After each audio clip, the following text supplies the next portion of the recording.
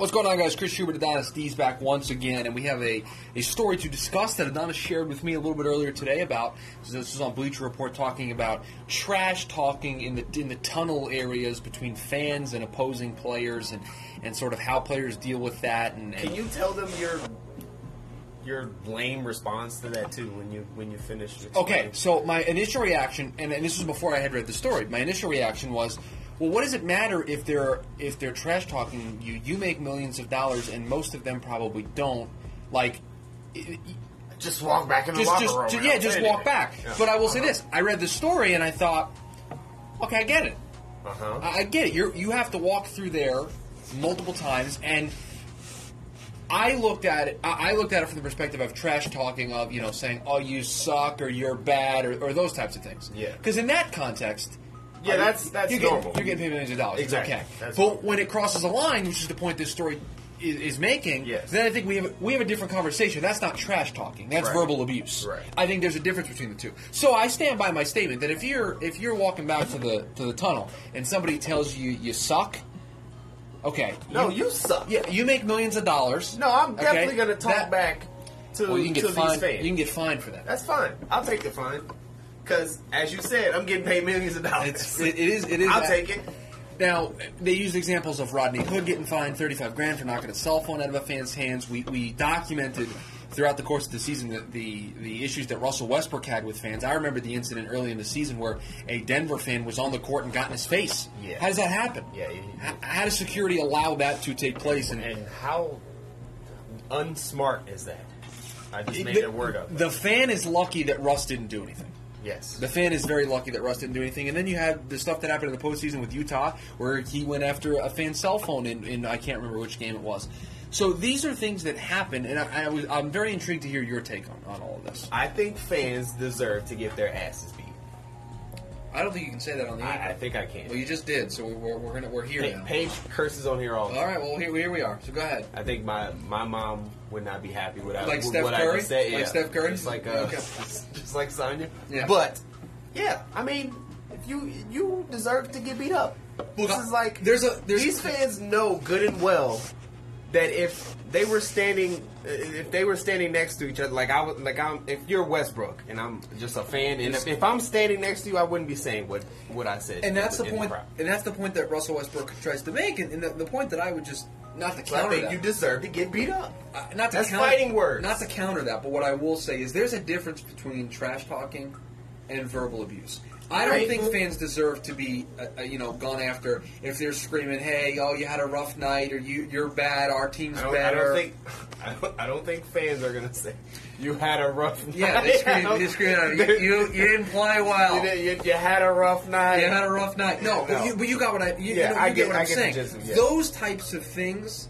Look, that's all in good fun, right? That's the good nature. Right. That's why of sports, right? That's what Draymond loves. There are fans, and there's a certain common denominator.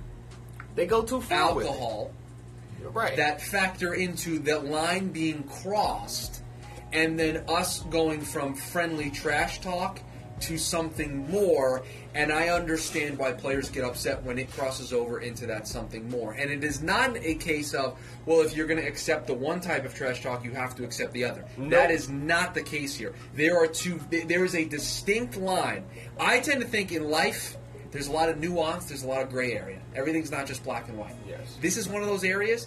It is black and white. There's regular, good old-fashioned trash talk, good competition, and it's good the fun. Same way on the floor when players trash talk to each other. Correct. I don't know if you recall this back a couple years ago when Draymond got suspended for getting into it with LeBron, but he called LeBron a word I will not say. Which you can't I already used up my one curse word. Okay, good. He called him that word, and LeBron explained that those are fighting words. That's a word you don't challenge my manhood like that. It's one thing to say that you suck or you're bad or you're terrible or whatever you're going to say. It's a difference to cross the line. Yeah, exactly. And to get personal. And you hear that across all sports, really. This is not just a basketball thing. Oh, yeah. I think the reason why we're bringing up in this basketball context is I don't think anywhere else in sports are the fans this close to the players. I would agree. Right? The only comparison I can make is hockey has a similar tunnel type thing. Where the players go through and there are fans that can kind of be overhead. Football, fans are too far away. Way too far. What's the thing we worry about in football more than anything? Things getting thrown. Right? In baseball, it's the same thing. People throw things. Now, I'm of the mindset, you throw something out of field, you're gone. Out. Done. Yeah. I think it should be the same. You say something and somebody catches you, you're out. You take it too far, you're out.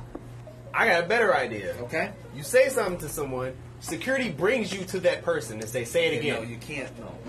What are we? I guarantee you they won't do it. That's all. I'm not saying that there's going to be any violence going on. I'm just saying bring them to the person and then watch their attitude change immediately. See if Charles Barkley, watch all that alcohol go down, go away immediately. We'll see if Charles Barkley does that to Draymond Green. Exactly. But yeah, I think the main point of the story and the point that I took away from it, because like I said, when I went into the story, I looked at it and I said, a little trash talk is not that bad. The story talks about trash talking. To me, that's not trash talking.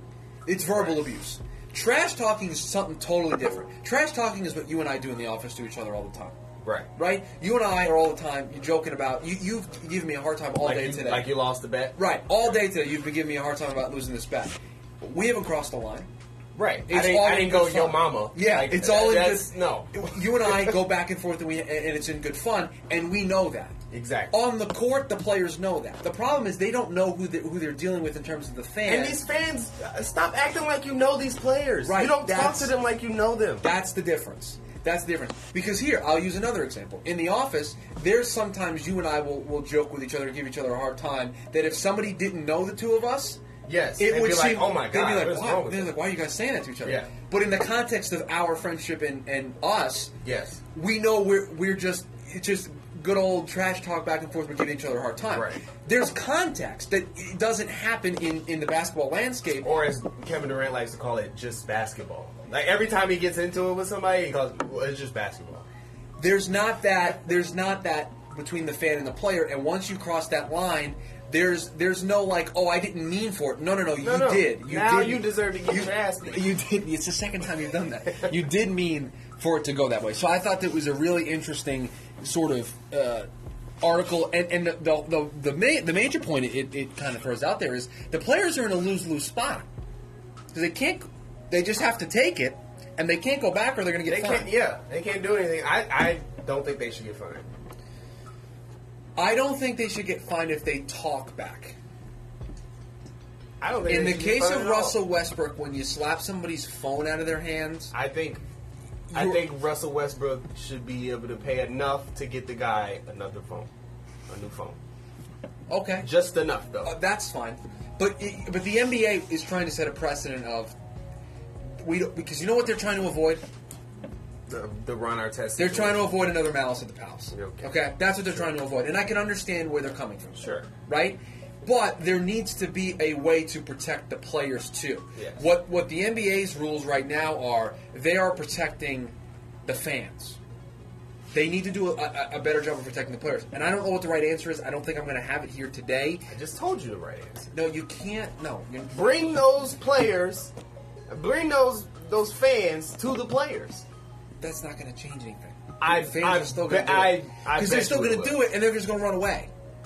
No. Security is going to grab you and bring you to that player. That's a waste of everybody's time. Why? It's a waste of the player's time. That is one of the... It's called making an example out of someone. Right, but that's not going to... Again, you're wasting everybody's time. You're wasting the security guard's time who could be busy dealing with other things. You're wasting the player's time. What more is the security guards doing? So what? So what's Russell Westbrook going to do? Be like, yeah, bring me that player and wait and not go and make the adjustments in the game? No, that's a waste of time. No, I'm saying after the game, when it's all said and done... No, they're not going to do that. Bring them to the person. No, what you should do is if they do that, kick them out. That's lame. Kick them out. Get them out of the game. They need to do a better job of protecting the players, and I don't necessarily know exactly how they're going to do that in the context of protecting the players in a way that doesn't sort of intrude from the rest of the experience. It's a tough balance that they have to strike, but I do think they need to do a good job of protecting the players because it can get pretty bad out there, specifically when you are on the road as an opposing basketball player and in the postseason. certainly going to be a tough thing to kind of handle. All right, that's it. We're done. We're out of here. We're done? We're done. No more? No more. No Moss from us. Unless something else happens. Unless I want to talk about Luka Doncic again. There you go. I got it in I there. do not want to talk about Luka. I got a Luka Doncic reference in there. He's not proven anything to me. Okay, that's an interesting take. We may save that for another anchor at another time. Guys, as we talked about earlier, we did our Cavs Celtics preview, Game 4. Go listen to that. Enjoy the game tonight. We will be back. Are you here tomorrow? I am here tomorrow. So you and I are here tomorrow. Yes. So we'll be back tomorrow, getting you ready for another Rockets-Warriors game. We'll do a little recap of Cavs Celtics maybe, and we'll talk about anything else that may have happened in the NBA between now and then. You keep pointing at me so aggressively. Talk to you later.